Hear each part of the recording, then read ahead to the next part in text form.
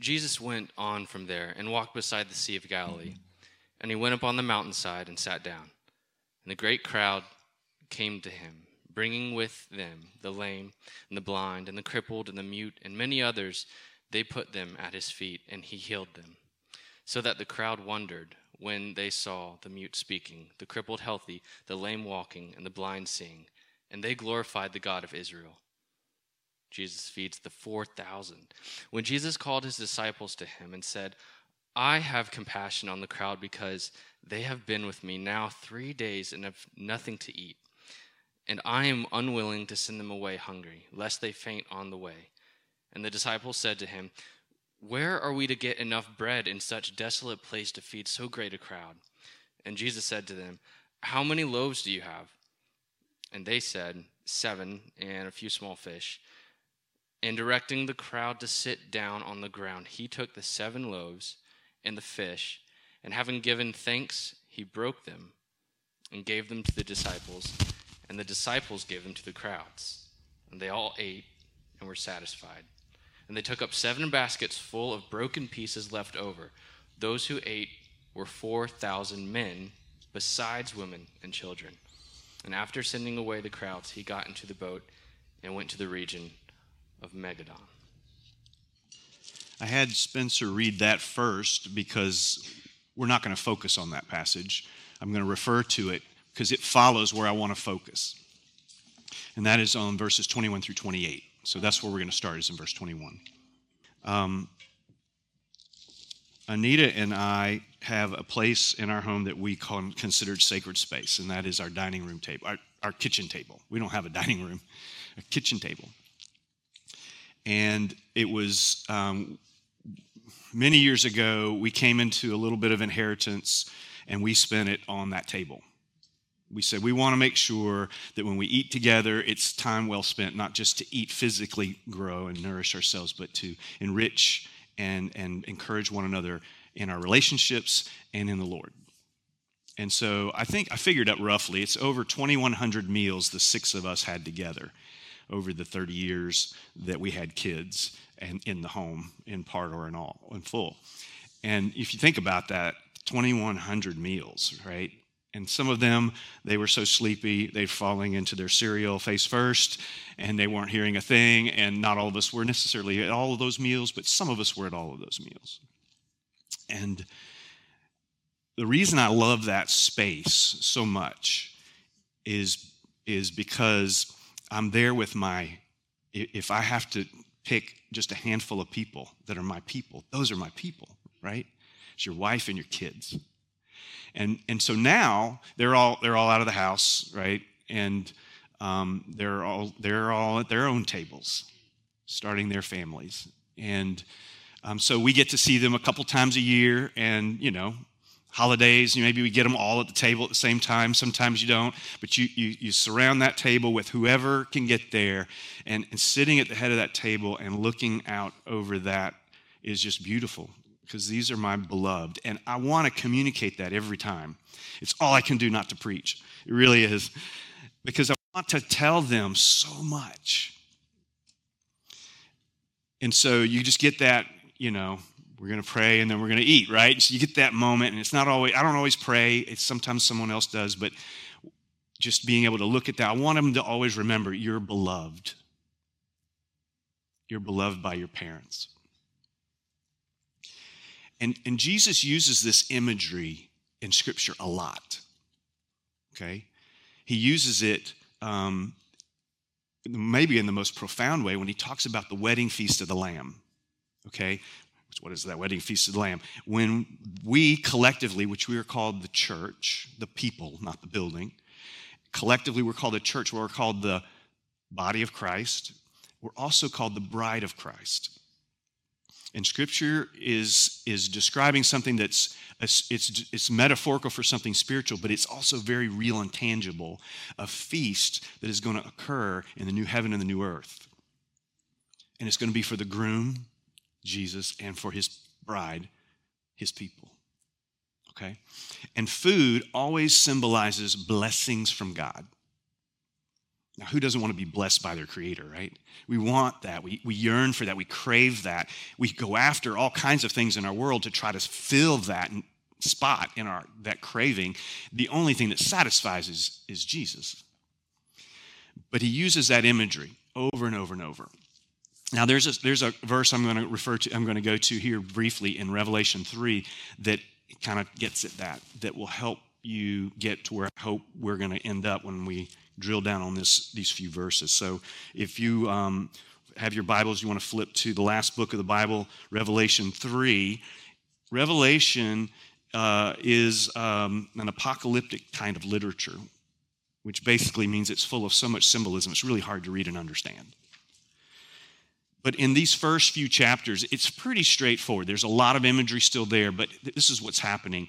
Jesus is speaking to 7 different churches in the form of letters. And so I want to read part of one of those letters. They're very short, the one to Laodicea. And I'm going to start reading in verse 14, and I'm going to read through verse 20. And it's where I end that kind of picks up, you'll see this motif. To the angel of the church in Laodicea write, and this is Jesus speaking to John who's writing, so he's writing this down for Jesus.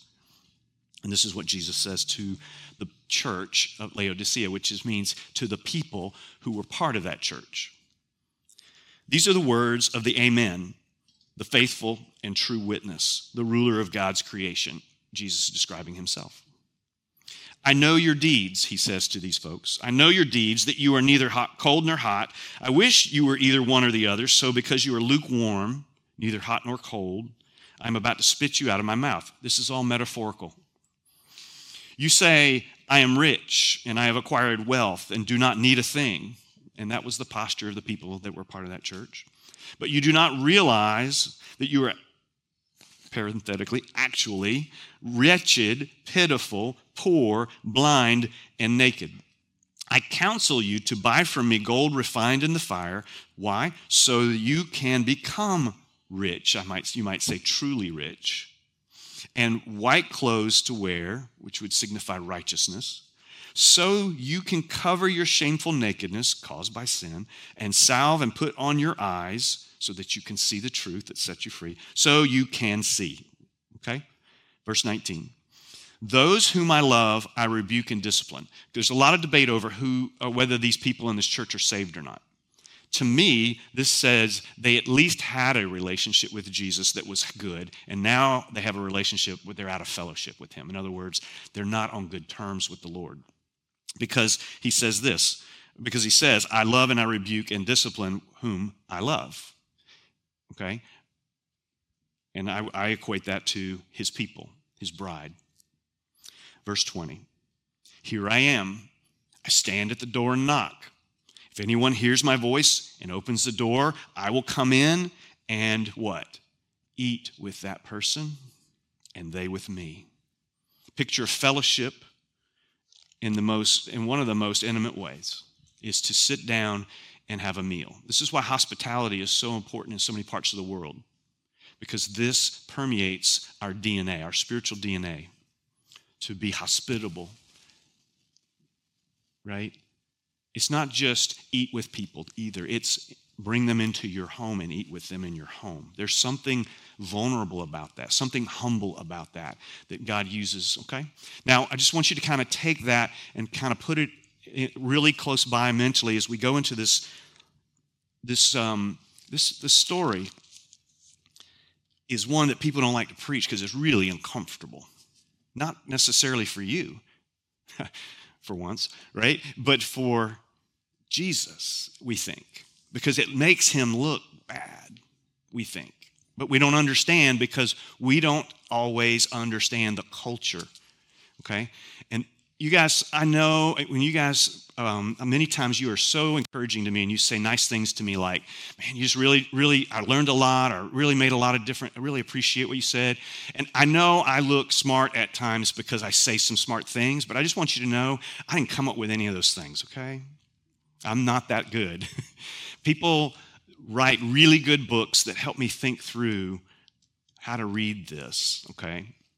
Now, I don't want to give the impression that you can't read this and take away great wisdom from it without a book. You can. It's designed to do that, okay?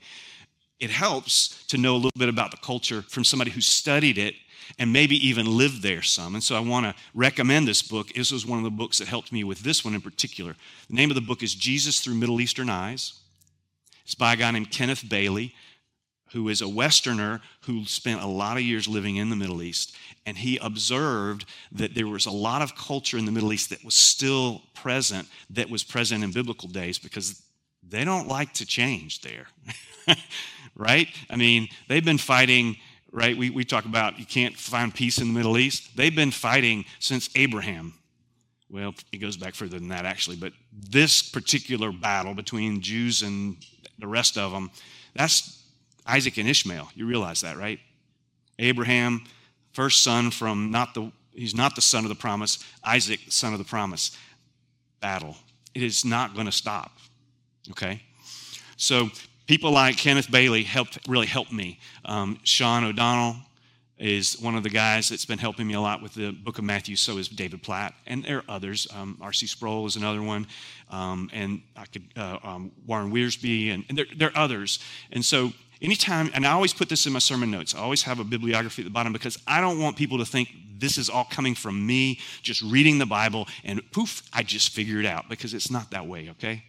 I'm learning alongside of you, and I forget it almost as quick as you do, okay? So, but God uses it in our lives, so let's just be grateful for that.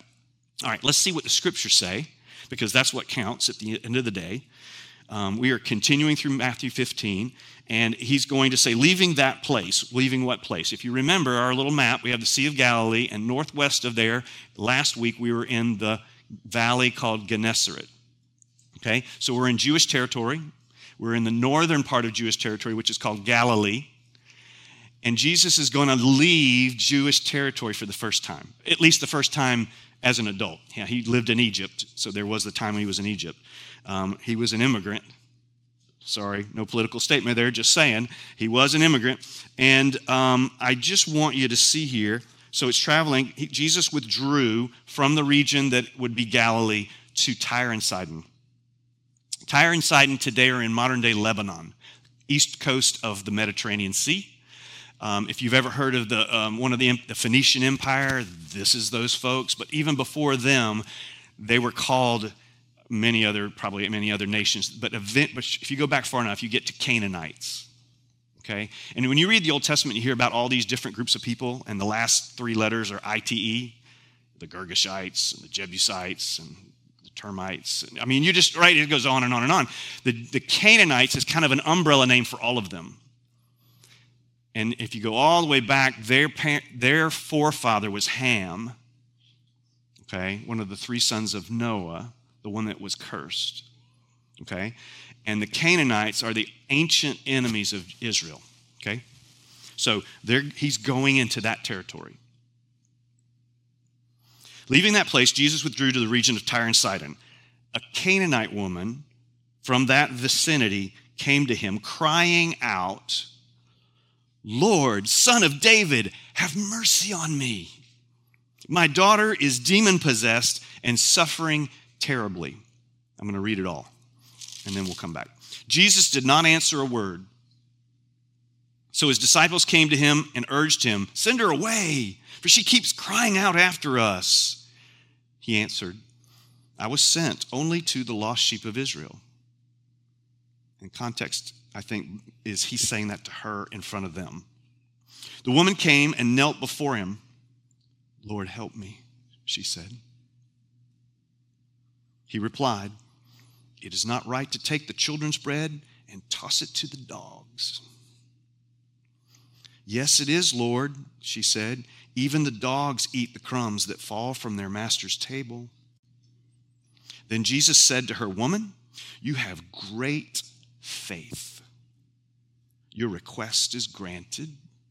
And her daughter was healed at that moment. This is confusing, strange, but there's a lot happening here, and that's why. And a lot of it is cultural, and that's why we're not seeing it. So let me see if I can help you understand what I think, and what helpful, a lot of help from Kenneth here, but but they don't all agree, right? I can read lots of books, but they don't always agree. And so it's like, Lord, what do you want me to, what's important here? What do you want us to take away from this? And I think there's two things in particular. One is this idea, bigger picture, are you sitting at the table with Jesus? In other words, if he was sitting at the head of your table and your spiritual buffet, would he look at you as his beloved? Okay, that's the big question I want to answer today, are you sitting at the table? And another question that follows is, if you're not, how do I get to the table? And the answer is faith. And that is not only amplified here, but in the feeding of the 4,000. Because what differentiates the feeding of the 4,000 from the feeding of the 5,000, which we just saw a couple weeks ago, the big difference is the feeding of the 5,000 was done in Israeli territory for Jews. Well, that's what we would expect God to do, to bless his people. But the 4,000 happens in Gentile territory, where the majority of people are not Jews. And that's going to smack a lot of people's theology sideways in the Jewish nation. And that's part of what he's doing here. You see, Jesus understands that life is lived in community. And he is communing with the disciples, and he's pouring into these 12 in particular, and he's pouring to others as well, but they get most of his time. It's like the closer to Jesus you get, the fewer people are allowed and the more time they get. Okay, that's a good principle, by the way. You can't spend a lot of time with everybody. So who are you going to spend the most time with? And you just have to decide who they are. And I think God is, if you need a clue, God gives you family and says, why don't you start with your family and then move out from there, okay? And Jesus, okay, so Jesus doesn't have a wife. Jesus doesn't have children. And so who does Jesus start with? Well, he handpicks his sons in the faith and daughters too, okay? But he starts with these 12 men because that's what culturally was done. And even if you'll catch him spending time with just 3 or 4, he's giving them insights and time and attention that the others don't have. In fact, sometimes they're jealous. And then from there you have the 70, which I don't know if that includes the 12 or not. I've never been able to get a definitive answer on that. I've heard it both ways. And then you have the ladies who were a part of his ministry that aren't in the 70 or the 12 because they're not men, but yet they're there and they actually fund Jesus' ministry. So Jesus was influencing lots of people. And then you have the crowds, right? All that to say, sociologists would tell us you can accomplish different things in different size groups that you can't accomplish in the other size groups. And so Jesus ministers in very small groups, in mid-sized groups, and in very large groups to accomplish different things, all towards the glory of God, all for his gospel agenda. And we need to interact in different size groups as well. Okay? But that's not what we're focusing on today. All right? So he's got two agendas going on here. One is the woman before him, he's dealing with her. And the other agenda is I'm still teaching these 12 guys how to do this ministry thing. Because he knows two things about them. He knows they're prejudiced against women and they're prejudiced against Gentiles. And he knows that their theology will not allow for God to bless the Gentiles like he blesses the Jews. That's where they are. That's why they're so quick when Jesus doesn't say anything. They're not surprised he doesn't say anything. And so they're encouraging Jesus to do what they wish they could do, but they're a little scared to do because, Jesus is a little unpredictable sometimes. And so they go, Jesus, make her go away. So let's read through it again, and let me just unpack this briefly. Here we go. So a Canaanite woman from that vicinity came crying out, Lord, Son of David, have mercy on me. Okay, what does she do right away? She cries out, okay? And if you did a study of the word cry and cry out in Scripture, you would find that God answers those kinds of prayers. Okay, the desperate prayers, God loves to answer those. But anyway, Son of David. Why would she say that? How would she even know? She's not a Jew. She doesn't study the Scripture. She doesn't go to synagogue. Jesus' reputation for healing many, many people has been so big that it's even getting outside the borders of Israel. Okay? And so she knows he heals. She knows he's a man of compassion and integrity. And she's willing to try, even though she knows the odds are stacked against her. Because in that day, in fact, even today, in the Middle East, in conservative areas, men and women will not talk to each other in public. It's just not done. When we had our Afghan family come that we welcomed and helped get settled here in America, we didn't know if they might be that way. We were told, don't be surprised. It's like men don't look at the woman in the eyes and don't talk unless spoken to if it's a different gender. All these things are cultural things that some people still adhere to. Well, it was big time back in Jesus' day. Okay? And a rabbi never spoke to a woman in public, even her own family. Even his own family, they would not speak to in public. Okay, in private, yeah, but even then, if it was a stranger, it was like it was kind of a dance. And so here she's coming, approaching 13 men who are Jews and she is not, but she tells you how desperate she is.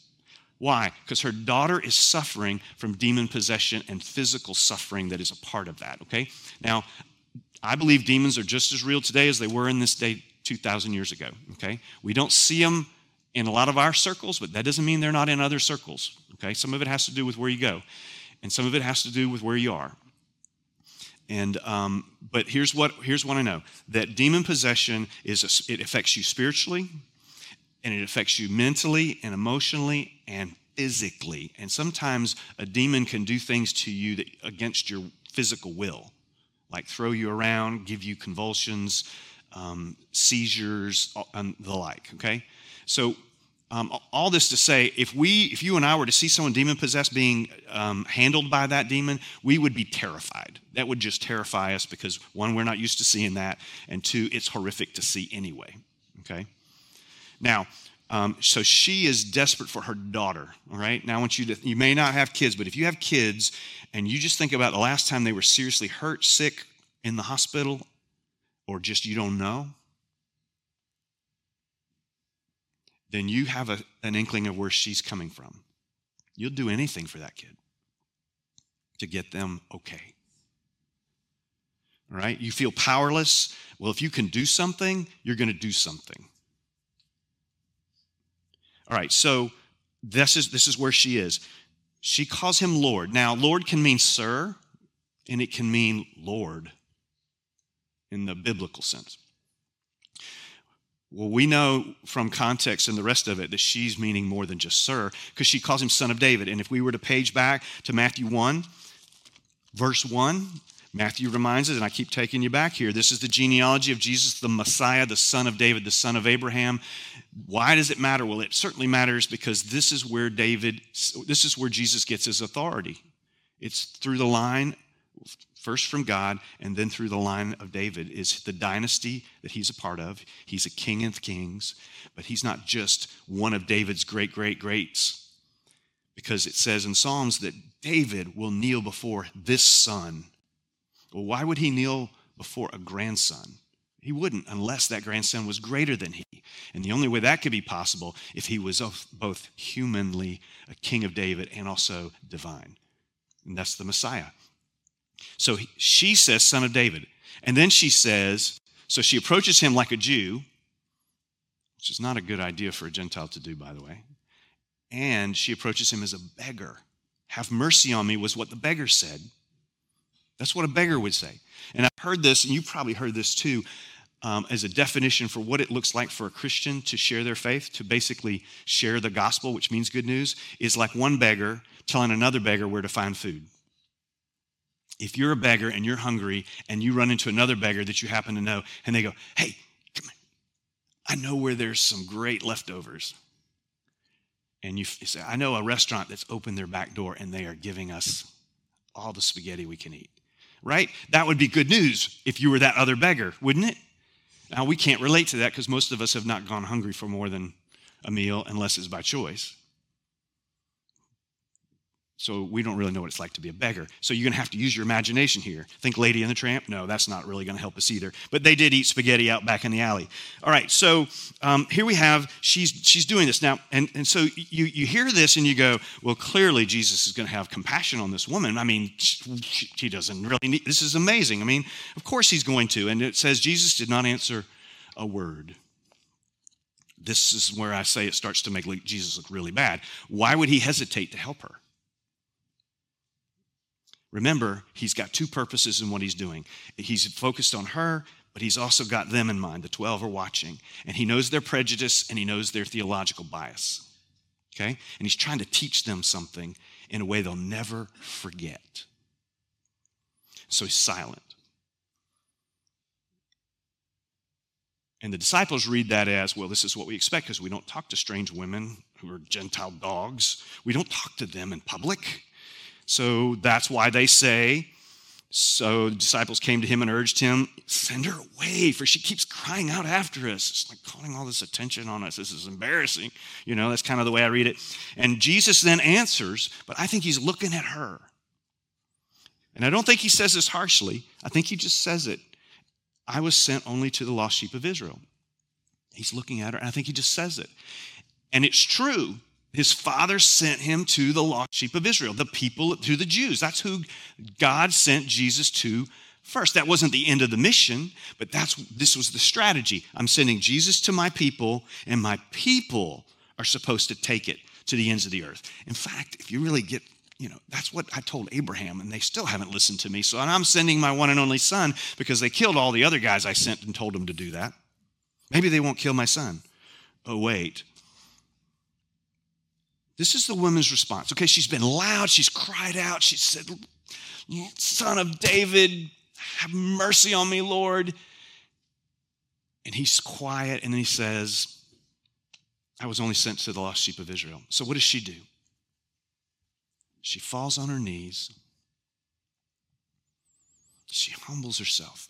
She's in a posture of worship. And she says, Lord, help me. Lord, help me. She doesn't say, help my daughter. She says, help me. She is at the end of her rope. Lord, help me. That's a good prayer, isn't it? Some of you know what I mean. Some of you have prayed that prayer. Lord, help me.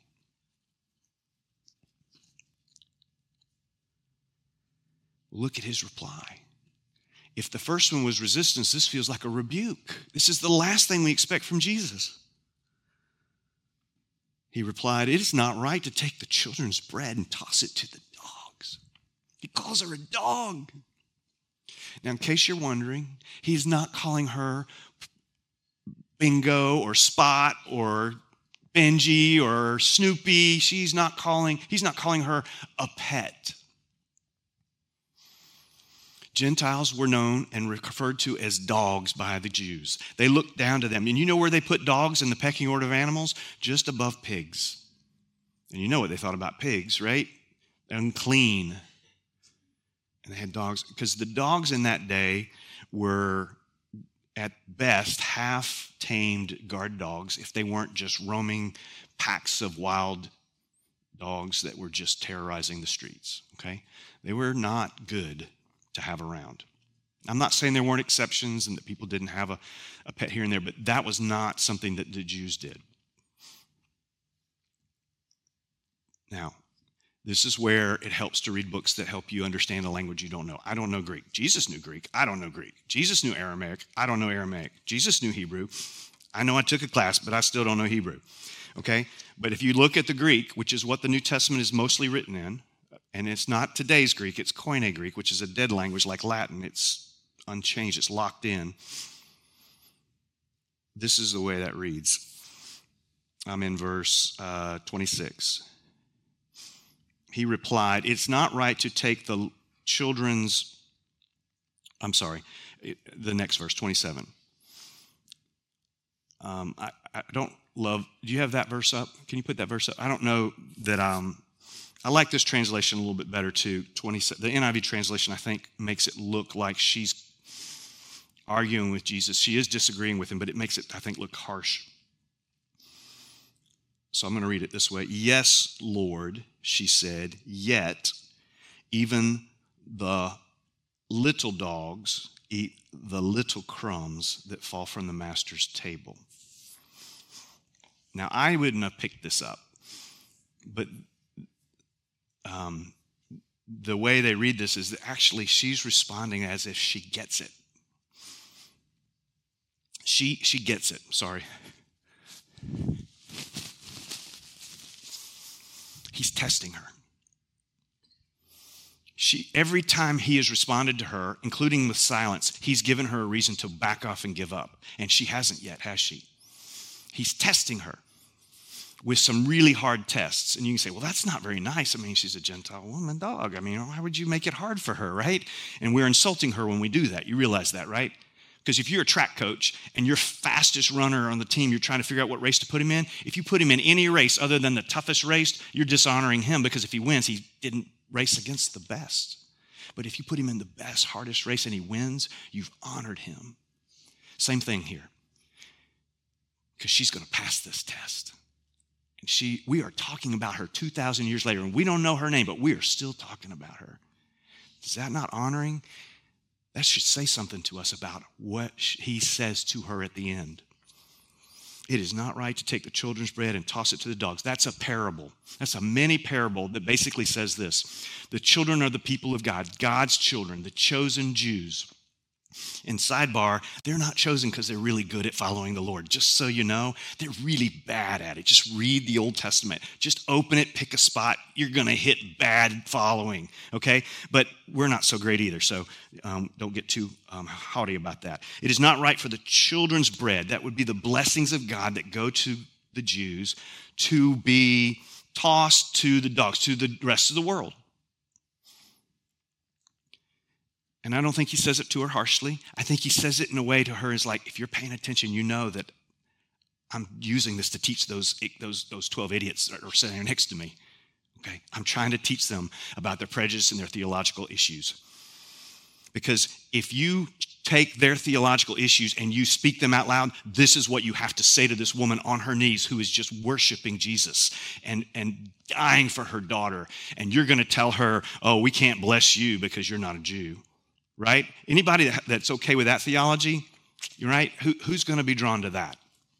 That's Jesus' point. That's why he's doing this. He's testing her and he's showing them that your theology is bogus because it lacks love and compassion. Yes, Lord, she said. She's having some fun. She gets it. Even the little dogs, they're still dogs. It's still offensive. What is she doing? She's embracing the insult and pressing through it. Why? Because she has a heart and a sense there's something good at the end of this and it's worth it. Okay? Some of us need to push through some insults and some suffering and some stuff that's come our way because there's good on the other side of it. Okay? The little dogs eat the little crumbs that fall from the master's table. In other words, I just need a crumb. Will you give me a crumb? I don't deserve a hunk of bread. I don't deserve a loaf. I don't deserve a slice with butter. But I'll take a crumb because a crumb from you, Lord, will bless my socks off. I don't think she wore socks, but you know what I mean. Okay, so then Jesus replies, said to her, woman, and when he says woman and it sounds like, oh, woman, he's not getting in her face and all of that, right? Don't read it like that. He's just speaking to her. Make it very clear. I'm not talking to these guys, woman, because they sure don't. You have great faith. Your request is granted. What was her request? That her daughter be healed and the demon be cast out. But it was also, Lord, help me. It was both. Isn't that beautiful? He sees both. And and this is how he says it. Your request is granted. He doesn't say your daughter is healed. He doesn't say I've helped you. He says your request is granted. And it was both of those things. See, God blesses above and beyond what we can ask or imagine or think. That's just the way he is. Why? Because he has it all. There's no lack in him. So when you go to him, don't hold back. Ask. Seek, knock. Don't be embarrassed that, well, if he doesn't come through, then he looks bad. Let him worry about whether he looks good or bad, okay? It's on him. Jesus looks bad here on the surface, but does he look bad to you now? No, of course not. Because he blessed her because that was the right thing to do. And in the process, he brought at least 11 of the 12 along with him. I don't know. And now maybe they get a better idea. Oh, man, I've been thinking about this all wrong. That woman clearly deserves mercy. Gosh, how did I ever call her that? right? We have people in our lives that we look at like they looked at this woman. As Americans, as some of us Southerners, as I could keep going, right? You know what I mean? And then he makes this whole passage on the feeding of the 4,000 about, I'm going to the rest of the world. And that's how he's going to end the book of Matthew.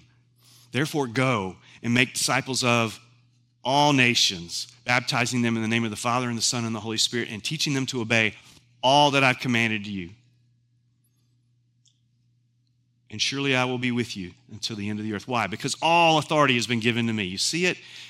And he's helping them, he's bringing them along, and he's bringing you and I along. Because it's real easy for us to look at videos of our folks in Uganda going, well, I'm never going to Africa. There's just no way you're getting me on a plane to go to that place. And I don't even know why we would say that. But it's a lack of compassion if it's not for a legitimate reason. And he calls us to go around the world, and he calls us to go around the corner. And we have all kinds of ethnicities in America too. But let's come back to the main question I want to just revisit as we close. Are you at the table with Jesus? Are you sitting at the table with Jesus? Do you feel like, or let me just say, forget feel it. You may not feel it. Do you believe that you are his beloved? Because if you call yourself a Christian, then that's little Christ. That's what that is. It means someone who is walking in the words, ways, and works of Jesus. At least that's the way the Bible defines it. And you wouldn't do that unless you felt he loved you and saved you from sin, death, shame, and guilt, hell itself. Because if you do believe that, then you're like, well, I'm really grateful. I'm so grateful, I actually want to give him my whole life. He gave me his whole life. The least I could do is give back mine. Mine's not worth near what his was because I'm a sinner. I deserve the punishment. That I deserve the wrath of God. That's what I deserve. But he's made a way so I don't have to. He has called me his beloved, and he has set a place at the table for me. There's a little placard there with my name on it. I might move it so I can sit closer to Anita. I don't know where hers is, but I want to be sitting at, but I am at the table, and I'm salivating for the best is yet to come, okay? Not always, because I don't always have my head on right, but that's where we need to be, right? This isn't all there is. And he's helping us get to the place where we believe that, so that when we suffer, when we struggle, when we are in despair, we know it's not hopeless. There's hope. We're surrounded with people who are hopeless, and they need to hear a good word of hope. Are you telling them? Are we saying anything? Well, their skin's not the right color. So, if you're white like me, we're going to be in the minority in heaven when they do the heavenly host of all the multitudes of all the nations from all the history. We're going to be in the minority. Hope you're just going to have to get okay with that. Okay? It doesn't matter. Human race, okay? One ethnicity, one ethne, many nations, but one bride. And the feast is for us in Christ. That's good news. That's hope-filled. You can tell that to someone who's dying of cancer, and it gives them hope that this isn't all there is. Because if you don't believe there's more than life than this, then it is really hopeless when you start hurting. Sometimes when we believe this, it's hard because we forget. But we don't have to. So that's why the feeding of the 4,000 is there. I'm sure there are other good reasons that it's there. The other differences really aren't that big a deal. They were with Jesus for 3 days, and the feeding of the 5,000, they were there with him one day. The point is they were there. He was healing. He was teaching. And then he did this amazing miracle. He gave thanks to God, and then he gave bread and fish to the disciples, and then they gave it to the other people. And he just kept giving it to them, and he never ran out. He never ran out. This time it was only 7 pieces of bread and a few fish. And he feeds 4,000 men plus women and children. Just gives it. Give. Why? Because God can and God cares. Okay? If someone is hurting this week and you need to pray with them, you need to just look at them in the eyes and say, God can and God cares. Let's pray. And then you tell them that. You remind God, which is reminding ourselves. He already, I think I can remember that, he says. God, we know that you care and we know that you can do what needs to be done in this situation for this person. We ask you to do that in Jesus' name. That's a pretty simple prayer, right? You need some Holy Spirit to help you pray it because it's really hard to do that in the moment. But God can take that simple one-sentence prayer and change a life. I mean, we heard a story from Brian of essentially the same thing. The words were, don't turn around. Usually that's not going to end well, but in that case it did, right? It's a good book. We should read it. But we should do more than that.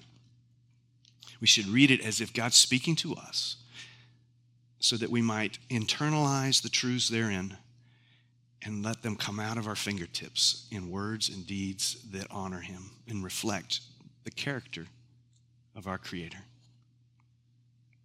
Let's pray.